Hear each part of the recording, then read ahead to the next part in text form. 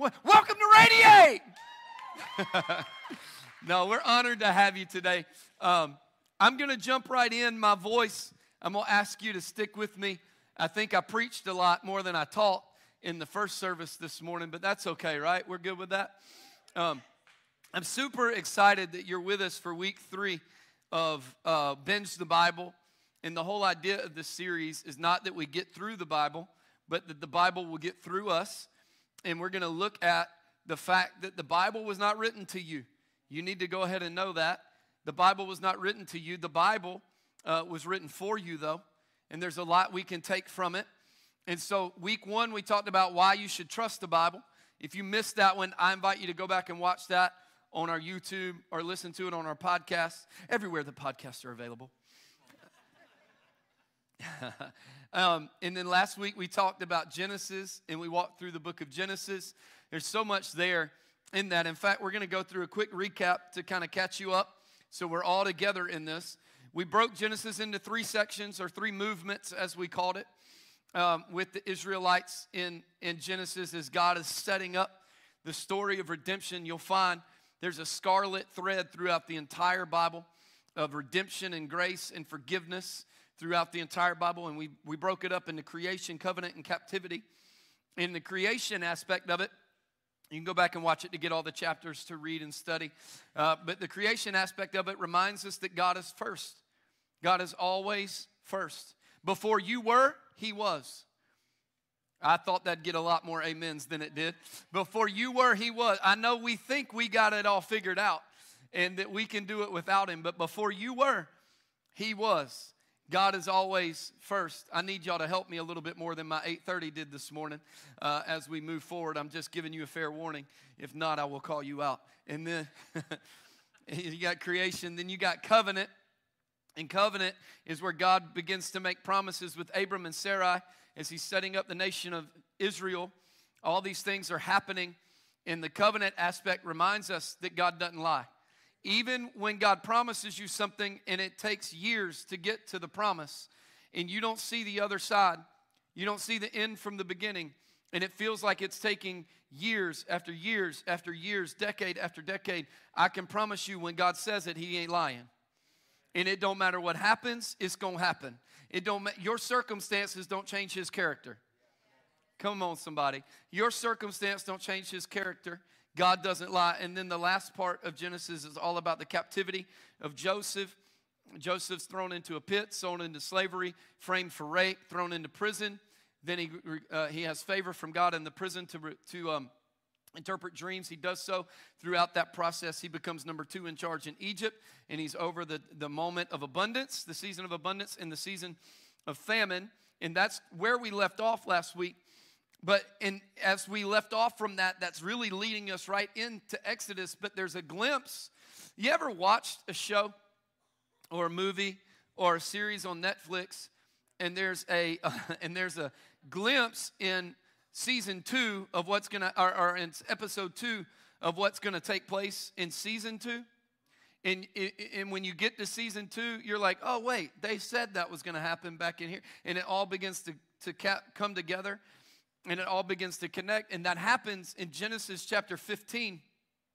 Genesis 15 and 12 through 14. It says it like this. It says, now when the sun was going down, and I'm just going to go, I'm going to stop real quick because I got to say this. If you take notes, and as I say, I hope that you do, you're going to want to write fast today. And if you're not taking notes, you're going to want to write fast today. It's that important to go back on this. It says, now when the sun was going down, a deep sleep fell upon Abram. If you're like me, I didn't sleep much last night. I was too excited to preach, to be quite honest. And that's a true story. And a deep sleep sounds real good to me right now. A deep sleep fell upon Abram. Just don't go into a deep sleep in here, okay? Don't do that to me. My pride can't take it. And behold, terror and a great darkness fell upon him. In other words, Abram had a night terror. He had a nightmare. I don't know if you've ever had anything like that, but for me, I'm on a medicine because of heart stuff, and as the medicine gets acclimated to my system, when I first started taking it, and if I forget about it for a certain amount of time and start back, I go through about 3 to 5 days of night terrors, And the thing about night terrors is night terrors feel like reality. I've woken up running from a clown in my house that was not there. I've woken up trying to get my kids out of our house because I was convinced the house was burning down. And it was just a night terror. And I think that's kind of what Abram was going through in this moment, because terror and darkness fell on him. He was having a nightmare or a night terror in this, but God was speaking to him through it. How many of you know even in terrorizing moments, God can speak? Even in hard moments, God can speak. And God said to Abram, know for certain. In other words, you ain't got to doubt this one, buddy. This one's going to happen. It ain't what could happen. It ain't what should happen. This is what's going to happen. And he said, know for certain that your descendants will be strangers in a land that is not theirs. Now, here's why this is interesting. If you go to Genesis and you know the story of Genesis, what does God look at Abram and say? I want you to look out at the stars, and if you can count them, do so. And he says that's going to be how expansive your descendants are. What are the descendants? The Israelites, the nation of Israel. It is God's chosen people. It's important to know all of this. God's given Abram a destiny or something that's going to happen. There'll be strangers in a land that's not theirs. Again, this isn't foreign to Abram, and here's why. Because if you remember the story in Genesis, Abram and Sarai got a command from God to pack up all their stuff in their Honda Pilot. And they were not going to know where to go until they were on the way to there. And they would know when they got there when God said, put it in park in your garage and move into that house. That's the only way that they knew. It was a test of faith between Abram and Sarai, and it started a journey of faith for them. So this part isn't incredibly abnormal for them. And it says in a land that's not theirs, where they will be, this is the part that gets rough, where they will be enslaved and oppressed for 400 years. How many of you would like to hear that your descendants are going to be slaves for 400 years? That's pretty heartbreaking, isn't it? Your kids and your kids' kids and your kids' kids are going to be slaves, and they're going to be oppressed for 400 years. And he says this. That part's hard to take, but then he says this, but I will also judge the nation whom they will serve, and after that word they will come out with many possessions. That part sounds good. That part we're like, yeah, we're coming out. We're going to come out with stuff, and we're going to come out with things. And can I tell you, that is where all believers and Christians and followers of God, we want to hang right here in this version, in this portion of Scripture. But God will judge them, and I will come out with many possessions. I'm going to rate it. That sounds good. But when we focus only on that, we forget that in order to come out of something, you got to go into it. And it's a reminder. I'm going to give you a lot of little clips today as we move forward. But it's a reminder that every time there's a season of abundance, there's going to be a season of famine. And how you steward the season of abundance determines how prepared you are for the season of abandon or the season of famine. And it's going to determine what you have stored up over here in order to live over here when things get hard. So when I go through a season and I burn through my financial reserves while everything's good, don't get mad when I ain't got nothing left when everything's hard. Yeah, I knew y'all'd get quiet on that one. Don't get mad when I burn bridges with friends while everybody wants to be my friend. But when I'm by myself going through a season that's hard and I ain't got nobody left, I can't get mad in the famine because I didn't steward the abundance. Are you with me? So my point today is this is good. Celebrate this, but be prepared for this, because one don't come without the other. That's why people go, why is there so much evil in the world? Because there would be no good if there was no evil. One don't live without the other. They are connected together. I could keep going all day, but I won't. So we get to this, and we closed last week with the Israelites. Everything's good. Everything's good, man. They're in Egypt. They've got the abundance. They can eat in a time of famine. They're loving it. Joseph's in charge. Everything's taking place. All this stuff's happening. And then you get over into the story of Exodus, and all hell breaks loose. Joseph's no longer in charge. The Israelites are about to go through being enslaved and oppressed. So what happened? Here's what happened. In Exodus 1, 8 through 14, it really tells us. Now a new king arose over Egypt who did not know Joseph. Joseph can't help you when the guy that's over Joseph don't care for Joseph. So basically, Joseph loses his power. Why does Joseph lose his power? Because the new king or the new Pharaoh don't care about Joseph. He has no connection to Joseph. Joseph didn't interpret his dream. It was the other guy's dream. Are you following what's happening? And he said to his people, behold, the people of the sons of Israel are more and mightier than we. Come, let us deal wisely with them, or else they will multiply. And in the event of war, they will join themselves to those who hate us and fight against us and depart from the land. This guy is terrified of losing a mass portion of his nation. He's terrified that the census is going to drop.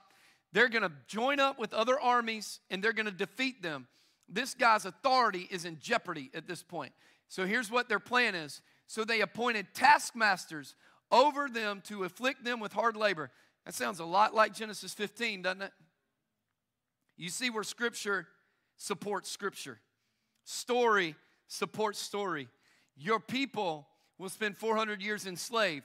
When you appoint taskmasters over somebody, it sounds a lot like slavery.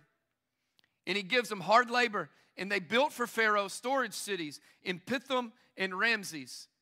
But the more they afflicted them, I love this. I'm going to camp out for a minute right here. Is that okay? But the more they afflicted them, the more they multiplied and the more they spread out, so that they were in dread of the sons of Israel. Hear me today. You may feel like everybody's afflicting you and coming against you, but it may just be that God's trying to multiply something on the inside of you that you can't quite see. And every hard thing that comes against you is actually multiplying every good thing that can come out of you. It may be multiplying grace and forgiveness and love and mercy and patience. It may be multiplying the gifts of the Spirit within you. And I know that affliction is not easy, and affliction is not good, and affliction is not something we want. But what if the affliction multiplies everything God put inside of you? I think we would all go, okay. In fact, it happened so much that the Egyptians were like, I don't even want to be around these guys. We got to get these guys under control. The Egyptians compelled the sons of Israel to labor rigorously, and they made their lives bitter with hard labor in mortar and bricks and at all kinds of labor in the field, all their labors which they rigorously imposed on them. Here's what you see. You see Genesis 15 happening. Why? Joseph's not in charge. Joseph can't keep them out of this stuff anymore. And so the Pharaoh and the Egyptians are now being enslaving the Israelites. And it's real interesting to me. It's real interesting. Some of you need to grab this because it's going to set you free today. The reality is the Israelites were in Egypt for one reason. They needed to be fed in a hard time. Things were dry. Things were tough. Things were difficult. But the very thing that used to feed them is now the very thing that enslaves them. And some of you in the room, you came in a hard time in a dry season, and you don't have any abundance, and you have nothing to go with, and you're wondering what to do, and it was just a season of drinking way too much. It was just a season of looking at the wrong thing on the computer. It was just a season of compromising integrity and in character. It was just a season of burning through all finances. It was just a season of this. And now you walk into a place and go, I don't know how I got here. I was just getting fed for a season. I was just getting fed for a moment during a hard time, Pastor. That's all it was. And now my marriage is falling apart, and my wife is cheating on me, and my husband's done this, and my job's gone, and all I have left is the bottom of a Jack Daniels bottle, and all I have is prescription pills, and all I have is all this. And I'm here to tell you, if you're not careful, the thing that feeds you in hard times will end up enslaving you, and you'll have no idea how you got there. And some of you walked in enslaved. Some of you walked in enslaved by guilt. Some of you have walked in enslaved by shame and condemnation and pain and hurt and bitterness because forgiveness ain't in your reality. And I'm just here to tell you, some of you walked in enslaved and you're going, I'm enslaved. That's me. I get it. And you're going, but how do I get out of it? Welcome to the book of the book of Exodus. I just ruined that whole transition. Welcome to the book of Exodus. It's a story of God going, you're enslaved, but it's not too much for me. You're enslaved, but it's not too much for me. You're enslaved, but we got some freedom coming. And as we look at Exodus, we have to go, who wrote the book of Exodus? Who did he write it to? But before we talk about who wrote it, we have to remember who inspired it. Because man wrote Scripture. But all Scripture is inspired by God. And it is profitable for teaching, for reproof, for correction, for training in righteousness, so that the man of God may be adequate, equipped for every good work. Hear me. Man wrote it, and we're going to talk about who wrote it in just a minute. God inspired it. So you can rest assured every time you read the Holy Word and you read the Scripture and what God has for you in this, He didn't write it to you, but He wrote it for you. And every time you read these words, you can rest assured that God wrote it for you to go have teaching, to be reproof, to go through reproof, to go through correction, for training in righteousness. The whole goal of the Bible is to help God come closer to you and you come closer to Him. What does it look like to live a life that is faithful to God? Who wrote the book of Exodus? Well, Moses did. He wrote Genesis. He wrote Exodus. He wrote the book of Exodus around 1800 to 1446 BC, somewhere around in there. Again, I'm going to say this again, give or take 2 to 5 years or so in between there of when it could be. But somewhere around those time frames is where it was. It was written to, the purpose of it was to teach the next generation about their history. Here's why. If you don't learn from history, you're bound to what? Repeat it. He didn't want the Israelites going back to false gods, going back into slavery, going back into all that stuff. He wanted them to learn from what everybody else had been through. And Exodus actually means, this is what it translates as, it means departure. Now we're going to break up Exodus into 4 sections. We're going to go fast as I can, because I might camp out and preach a little bit. Let's just be real honest. I keep trying to take my preacher hat off and just leave my teacher hat on, and it just gets hard sometimes, Eric. It's just tough, man. I just want to get pumped. I love this stuff, man. I nerd out on it. Section 1 is Exodus 1 through 14. The Israelites are leaving Egypt. They're walking out of Egypt. They're coming out of it. And what happens in that, and this is something to understand, that before God does a great move anywhere in the Bible, He always calls a leader first. He does it through someone. There is a leader. He doesn't call a board. He doesn't call everybody's opinions together. He doesn't go, hey, let's take a vote and majority wins. Come on, are y'all with me? He goes, I'm calling you. And I'm giving you the vision. And I'm going to call people to join the vision. And we're all going to do more together than we could separate. Which is actually the heart of this church. Is that we all come together with our gifts and our abilities and our heart and our commitment to God and go, we can do more together than we can apart. We can do more working together with our giftings than we can by ourselves, and we want to do that. And so He calls a leader by the name of Moses. And in Exodus chapter 3 and verse 10, we see what begins to take place. He's talking to Moses in a burning bush. The crazy thing about the burning bush is the burning bush was not actually being burned up. It was the fire of God in the moment getting his attention. And it says this, therefore come now, and I will send you to Pharaoh. He's calling Moses. He's saying, this is your job. I'll send you to Pharaoh so that you may bring my people, the sons of Israel, out of Egypt. He's looking at Moses, and he's going, you got one job, Moses. I'm using you to pull people out of slavery. I'm using you to pull people out of the captivity of the Egyptians. Watch this. He uses a leader. When I can't follow a leader, I can never actually be a leader. Some of us want to be leaders so bad, but we don't want to be leaders because we want God to do great things to us. We want to be leaders because it's my way or no way. And if you don't do it my way, you're wrong, and you're not of the Bible, and you're not of God, and how dare you? That's the society we live in today. Is my way or no way? And I'm here to tell you, God doesn't call choirs, God calls people. And God calls people to join a vision. I know this is hard.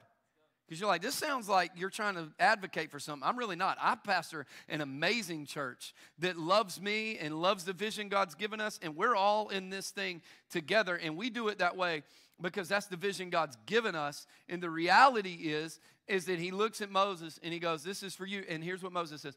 I know you called me to be the leader, but I stutter too much. I can't talk in front of people. How am I ever going to lead? People can't even understand me. And God goes, yeah, but I called you. I don't care. I can't do this. And God goes, hey, you got a brother. His name's Aaron. You got a brother by the name of Aaron. I knew that'd wake some of you up. You got a brother by the name of Aaron. Aaron speaks just fine. He ain't got no problem with people. In fact, I can't get Aaron to shut up sometimes. And so, how about this? I speak to you, Moses. Moses, you speak to Aaron, and Aaron will be your mouthpiece to speak to the people. Okay, God, I guess I ain't getting out of this thing then. And so they begin this journey of going to Pharaoh. And the great thing, one of the things I love about Moses is Moses got a past, y'all. Like Moses got a past that he wouldn't even pass the background check to work in Radiate Kids back here, right? Moses got a past. Moses got that past that you see on ID Network. Y'all know what I'm talking about. Like, go read Exodus 1 and 2. That man had a past. And God goes, I don't care about your past. I care about your future. You got something in you, and I'm going to pull it out. And so they go in and they go to Pharaoh, and they say, Pharaoh, you got to let our people go. And Pharaoh goes, okay, sounds great. No, that's not what he says. Do you know why? It's free labor. He's got free labor. He gets everything in the nation done through slavery. It's a win-win for him. And so that's where you have the 10 plagues come in. And these are the 10 plagues. I asked some people this morning, I was like, do you know them by heart? And they were like, no, do you? And I was like, don't ask me questions I don't want to answer. And the interesting thing about these 10 plagues is the first two, sorry, I had to jump on a golf drop for a minute. The 10 plagues is the first two are replicated by the Pharaoh's magicians. So the first one is they're floating down the river, kayaking, fishing, pulling the largemouth bass out the water, and all of a sudden it turns to blood. The whole river, all the water turns to blood. Their water supply is contaminated with blood. That would freak anybody out. Let's be real honest, okay? It stinks. And Pharaoh goes, that ain't nothing. Your God ain't nobody. I can do that. And his magicians do it. And they're like, okay. So then they come with frogs. You ever heard of bullfrogs at night? So not only was there a plague of frogs and water to blood, but there was a plague of no sleep. Because you ain't sleeping with frogs all around your house. It ain't happening. And so frogs are there. Pharaoh goes, your God ain't nothing. I can recreate that. Magicians recreate it. And then you start getting the gnats. And Pharaoh goes, that ain't nothing. It's just little flies. It ain't nothing. My magicians can recreate that. And they go, excuse me, sir. Actually, we can't. And this is where God begins to show off. And you can see the plagues and go, okay, they progressively get worse. I mean, it goes to your firstborn dying. It's a big deal. After each time, Pharaoh goes, no, not letting them go, not letting them go. And in Exodus 12 is where you see the angel of death is sweeping through the nation of Israel. And what does he tell the Egyptians? He goes, hey, you're favored because you're committed to me. And so if you put blood on your doorpost, it's called the Passover, then the angel of death will pass over your house. And when he passes over your house, he'll go to the next house and kill the firstborn male of the Egyptian house. Like, I know you're sitting there going, man, that's kind of rough. Yeah, fight with God and see what happens, right? I mean, God wants commitment because God is what? First. You see how it's all tying in? God is first. And here's the truth of the story of the plagues that I want you to grab, and then we're going to move on to section 2 in just a moment. And it's this. Sometimes your deliverance is a process. The Israelites didn't have Moses show up and then immediately go, oh, we're free. Oh, we're good. No, there's a process. And there's a process that they had to go through that probably wasn't very comfortable for them. It was probably difficult for them. It was hard for them. Sometimes some of us believe that everything should be immediate and immaculate, and we should be delivered immediately. And we have this idea that righteousness is a moment in time where God makes us holy and everything is fine and my addiction is gone and I'll never struggle again. And while that is a reality for some, for many, deliverance is a process. Deliverance is counseling. Deliverance is prayer. Deliverance is life groups. Deliverance is freedom with other people, seeing how they treat their spouse and how they parent. Deliverance is not always immediate. Sometimes it's just a process. And as we go through this, this is what the Egyptians said as they were going through the plagues. This story is starting to culminate now. The Egyptians urged the people to send them out of the land in haste. In other words, get your stuff and get out. Don't delay. Except for they said, we will all be dead. You can see, man, they're seeing these things pick up. And it's getting crazy. We'll all be dead. So the people took their dough before it was leavened with their kneading bowls, bound up in cloths on their shoulders. In other words, this is all they had. And the Egyptians took it all to get out of there. And now the sons of Israel had done according to the word of Moses, because the word of Moses was what? The word of God. Because Moses was hearing straight from God. And they had done everything that God had told them to do. For they had requested from the Egyptians articles of silver and articles of gold and clothing. And watch this. And the Lord had given the people favor in the sight of the Egyptians, so that they let them have their request. Thus, they plundered the Egyptians. Genesis 15. They will be delivered, and they will come out with more than they went in with. Here's what I'm here to tell somebody that's enslaved today, and you're in captivity today, and you're enslaved by the very thing that used to feed you, and you don't know how you got there, and you don't know how you're getting out. Here's what I'm telling you. If God is first, and we trust God, and He doesn't lie, you can come out of the captivity, and you can come out with more than you went in with, and God can give you something on the inside of you, a peace, a joy, a grace, a love, a forgiveness, everything on the inside that you didn't have. Why? Because you're coming out with more than you went in with. You're coming out with more than you went in with. Oh, that's just feel-good preaching. That's the Bible. You don't have to stay in captivity forever. You don't have to stay in captivity forever. In fact, here's your takeaway for section 1. God loves you too much to leave you there. God loves you too. We say it like this. God loves you right where you're at.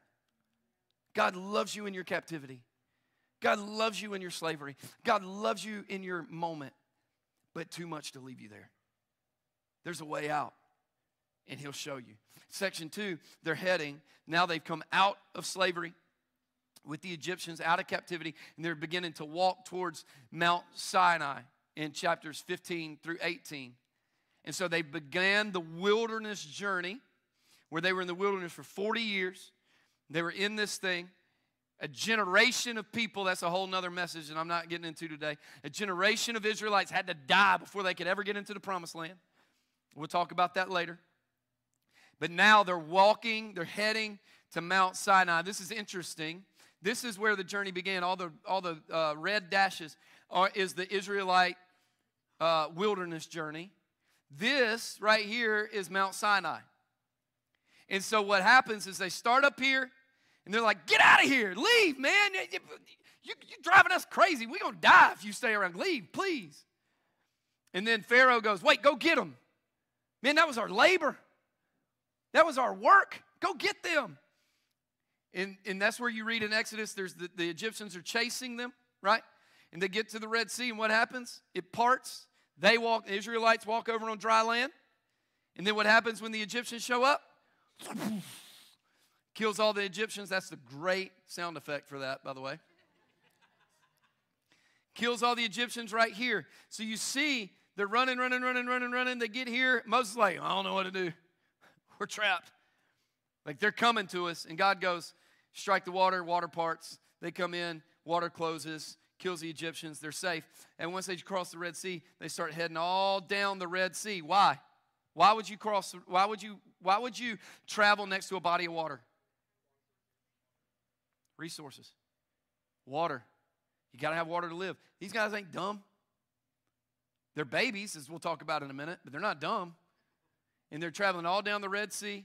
They come over, they're coming down, and they get to Mount Sinai. Now, here's the thing that takes place on their journey to Mount Sinai. On their journey to Mount Sinai, the Israelites can't stop complaining about everything. They actually make this statement. It's recorded in the Bible. I would rather have stayed enslaved in Egypt than to be brought into the wilderness of freedom and die here. Here's what they're saying. It was easier for me to be told what to do, when to do it, how to do it, and not have actual freedom than it was for me to grow up and mature and learn how to trust God on my own. Some of us in the room are more comfortable with mom, dad, grandma, grandpa, great-grandma, great-grandpa's faith telling us what to do than growing up and being mature and figuring out what it looks like to live a life with Jesus by ourselves. Because what if they start getting hungry? You know what God does? Rains bread from heaven. It's pretty cool, but it wasn't enough. They get thirsty. You know what God does? Strikes a rock, water shows up. Pretty cool, ain't enough. It was never enough. Here's why. Here's our takeaway for section 2. They weren't grateful for God's blessings. It's hard to take for granted what you're grateful for. God, I'm so tired today, but thank you for another day. God, my kids are driving me nuts. We got some amens for people that ain't amen in 6 years. And I'm just kidding. I don't know who said amen. I'm just playing about that. I'm just playing. It's hard to take your kids for granted when you're grateful for them. God, I got just enough money to make ends meet until my next payday. But thank you for giving me just enough money to make ends meet until my next payday. God, this little car could kick the bucket at any moment. But God, I'm grateful I got a little car that could kick the bucket at any moment. See, what? It's hard to take for granted what you're grateful for. Some of us, here's what I want to say. Some of us are free. We've been taken out of captivity, but captivity hasn't been taken out of us. And we're still victims of the pain that somebody else put us through. And if I'm going to come out on the other side with more than I went in with, I've got to learn to be okay with freedom. I got to learn to be okay that what happened to me ain't what's gonna happen to me. What took place in my life isn't gonna define where I'm going in my life. Are you with me? I got to be okay being grateful for everything God's given me, because without Him I have nothing. Then we move over into section 3. In section 3 is Moses is now on top of Mount Sinai. Moses is on Mount Sinai for this one reason. It's the same reason, it's the same priority that I have in my job. And if you follow a godly leader, it's the one priority he has in his life, and it's this. Our job is to hear from and follow God. That's it. How transparent are you going to let me be today? I love being your pastor, but you are not priority one for me. I love you. And I can't meet all of your needs, but I have a team that would love to help do the best that we can. In fact, I can't even meet with all of you. It's impossible. So when my staff schedules a meeting with you instead of me, be okay with it. Because my number one priority is hearing from God. My number one priority is meeting with God and being faithful to that. And when you serve a godly leader, that's their number one priority. And Moses was on Mount Sinai. And Moses was meeting with God, and he gets these things that we affectionately call the Ten Commandments. Here's the interesting part. You'll see the Ten Commandments differently after this. The first 4 are all about your vertical relationship with God. It's all about me and God. The second 6 is all about my horizontal relationship with others. How do I treat others? Watch this. First 4, you should have no other gods before me. Number 2, you should make for yourself no idols. Me and God. Because God is first. Because God is first. You should not take the Lord's name in vain. In other words, I like to say it like this. You can't attach it to cussing. You can't attach it to all that stuff. I like to say it like this. Don't you put God's name on something that He didn't put His word to. That's why I don't argue with people. If you come to me and you're like, this is what God told me to do. All right, you better go do it then. Well, what do you think? Don't need that. You don't need to know what I think. I'm not God. I use that statement very carefully, because what if it was the taco I ate that night? And I just said God told me to. No, it didn't. Taco Bell did. I'm not eating Taco Bell right now. But my point is when you attach God's name to something, you've now made him responsible. And if he didn't say he'd do it, don't you dare make him responsible for it. It's taking God's name in vain. It's using him as a pawn in your idea of life. And we better be careful with that. Remember the Sabbath and keep it holy. Can I tell you something? That's not, but the Sabbath was on Saturday and not on Sunday. And then it was on Wednesday. And then it was this. And then it was that. It's not about the day. Watch this. It's about the act. It's about rest. Did you know it's unholy? It's unbiblical not to rest? Here's why. I get it. Some of you are like, I just can't. I can't slow down. Can't stop. Can't stop. I can't either. Y'all see me up here? You ought to see me at home. Like, I can't sit still. I can't do it. It's just crazy. It's like all the time. When I refuse to rest, I'm telling God that it's all on me. But when I take time to rest, I'm telling God that it's all on him. And can I tell you something? If it's all on you, you are your own God. And these two aren't happening anyway. I just put this together. This is a byproduct of this. Rest is a byproduct of that. Let's keep going because I could camp out. I got to keep going. Horizontal relationships. The next 6 are all about how I treat others. Honor your father and mother. It actually says honor your father and mother and you'll live a long life. I don't agree with my mom and dad. It doesn't say agree with them. It says honor them. Honor is a heart posture of the position somebody holds, not the views they hold. Oh, that just shook somebody up. Here's what I mean. You're honoring their position, even if you don't agree with them. And I believe that honor looks like respect. It looks like treating someone. I believe honor is external, not just internal. I can't camp out on that. I don't have time. You should not kill. Can we just say, let's don't kill people? Let's be all right with that one. Okay. The rest of them, if you want to argue it, I'll argue with you. That one, if you're going to argue it, I'm probably calling the cops. You should not commit adultery, right? You should not steal. You should not bear false witness against your neighbor. You should not covet. It's all about how I treat spouse, how I treat neighbor, how I treat stranger. Why? Because if my vertical relationship's right, my horizontals ought to look like something. It ought to look different. And he's given us, and then the following chapters is Moses getting the 52 laws for righteousness. And then this is where I love it. I'm gonna go. Y'all ready for a sprint real quick? We good? We good? I know we're going through a lot today, but man, it's too good. Chapters 25 through 31, God begins to give Moses the instructions on building the tabernacle, and he actually says why. Here it is. I love it. Let them construct a sanctuary for me. This is going into section 4, but we're giving a precursor. That I may dwell among them. This is what you need to remember right here, that I may dwell among them.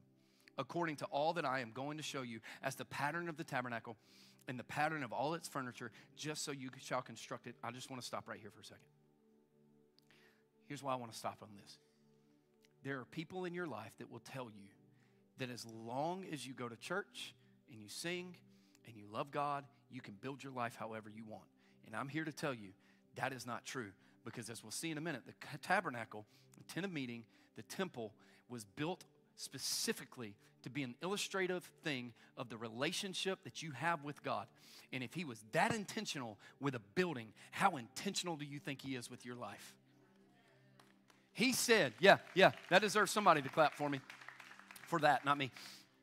He says, build it as I show you. And I'll show you what IKEA furniture to go get. That's how you're to get it. Don't you dare think that you build your life however you feel like and still give it over to God. There's a way this thing's supposed to be done. And it's supposed to look like something. It's supposed to replicate something. Here's section 3 takeaway. God wants all of us. He wants all of us numerically and individually, but he wants all of us, heart, soul, mind, and strength. That's the commandments.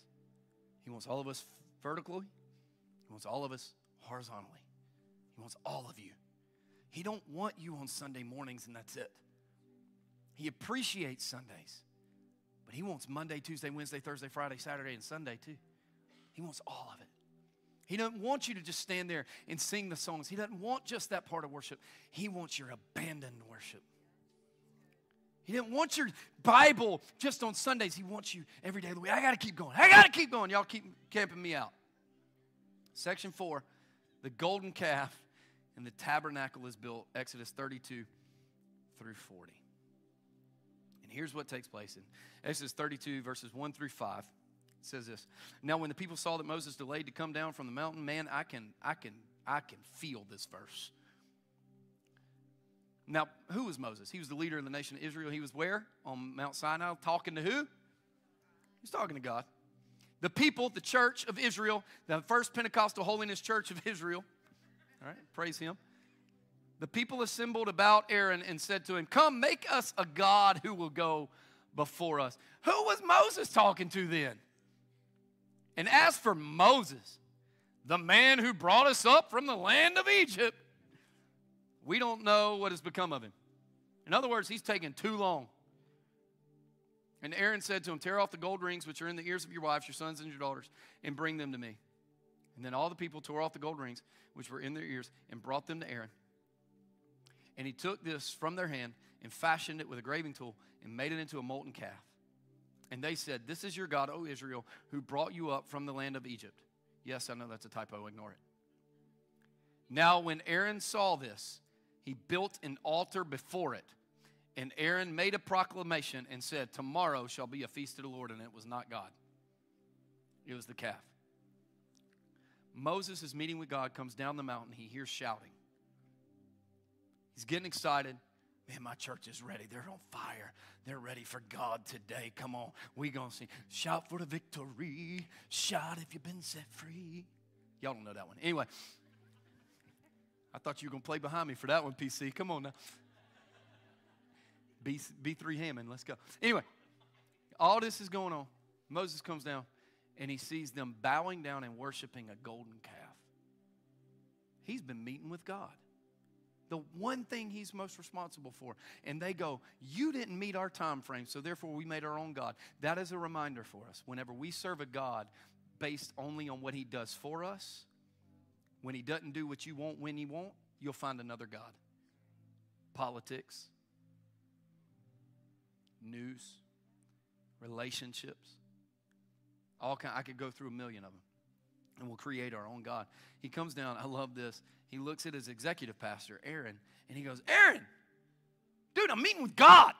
What did you do? And Aaron goes, man, they handed me all this gold. I just threw it in a fire, and this came out. Dumbest excuse in the world.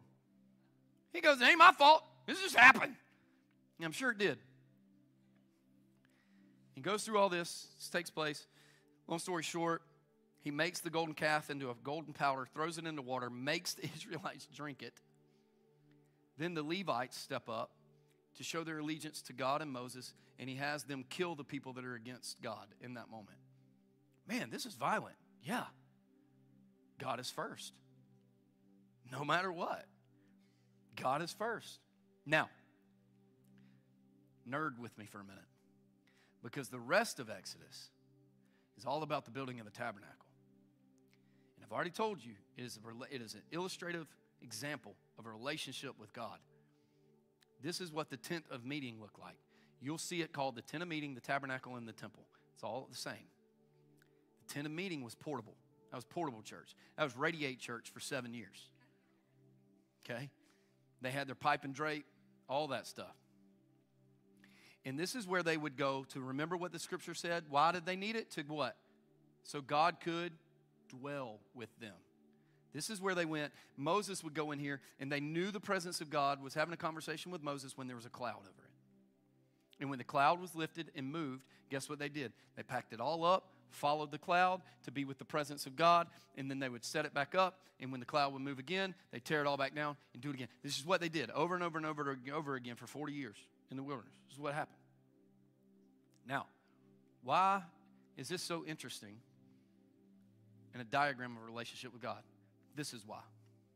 If you look at John chapter 14, verse 6, Jesus makes this statement. I am the way, the truth, and the life. No one comes to the Father except through me. This is where it gets interesting. This is a diagram of the topography of the tent of meeting. This line right here was the entrance. The entrance was known as the way. Here's why. There was one way in, and there was one way out. And what does Jesus say? No one comes to the Father but through me. I am the way. He is now embodying. This is where people would go to experience God. And Jesus goes, I am the very place now. I am the physical example and illustration. I am the way. This should actually be over here for the holy place or the inner courts. This is called the outer courts. Anybody can enter this. Sad thing is now, this is where most Christians begin and end their relationship with God. I'll do just enough to get in the outer court. I'll do just enough to get into heaven. Hey, tell me what line I can cross to not go to hell. And then he says, this line right here, the entrance to the holy place is called the truth. Why? The closer I get to God, the more judgment, not condemnation, the more judgment and righteousness become real in my life. And he gives me truth that makes me better. He gives me truth that makes me holier. He gives me truth that makes me more like him. And he says, I am the truth. I am now the one that helps you come to a place of forgiveness of sins. You have to come to the truth of who you are. The way, the truth, and then this line, the entrance to the Holy of Holies, where the presence of God, the Ark of the Covenant sat, was called the life. Why? Without his presence, we have no life. Without the Spirit of God, we have no life. Without God's presence in our life, we have no life. It is all a replica of a relationship with God. God, can I just challenge you? And then I'm going to pray, and then I'm going to go. In fact, I'm not even going to any more slides. I'm just going to stop right here because I see what time it is. Watch this. Can I just challenge you something? God doesn't want you to just hang out in the outer courts. God doesn't want you to just go, I'll do just enough, God. God wants you to get into a place of his presence because this is where worship comes alive. This is where prayer comes alive. This is where the Bible comes alive. This is where deliverance comes alive and redemption and grace and love and mercy come alive is in his presence. Don't just hang in the outer court. Get to know him like you never have before. Why? Because he loves you too much to leave you there. In your section 4 takeaway, and I'm praying, God wants to dwell with us. You could write it like this, and it probably has more power. A holy God wants to hang out with unholy people. That's you today because of Jesus. Can I pray with you? If you're at a place where you're ready to give your life to Jesus today, I encourage you to stop in the corner of the room at our care corner and just tell them, I need to give my life to Jesus today. I want to pray that prayer. We have a team ready to pray with you. I just want to pray with you. We're going to give you some next steps, and we're going to move forward. Father, I love you. I honor you. You are worthy of more than we could ever give. And I pray that we would not hang out in the outer steps, in the outer courts, but God, that we would move to the inner place, to the inner courts, and into the Holy of Holies through Jesus, so that we can know you better. Let your presence fill us. Let your presence empower us. And let us walk out of here and live the gospel of Jesus Christ and of God our Father everywhere that we go. In your name we pray.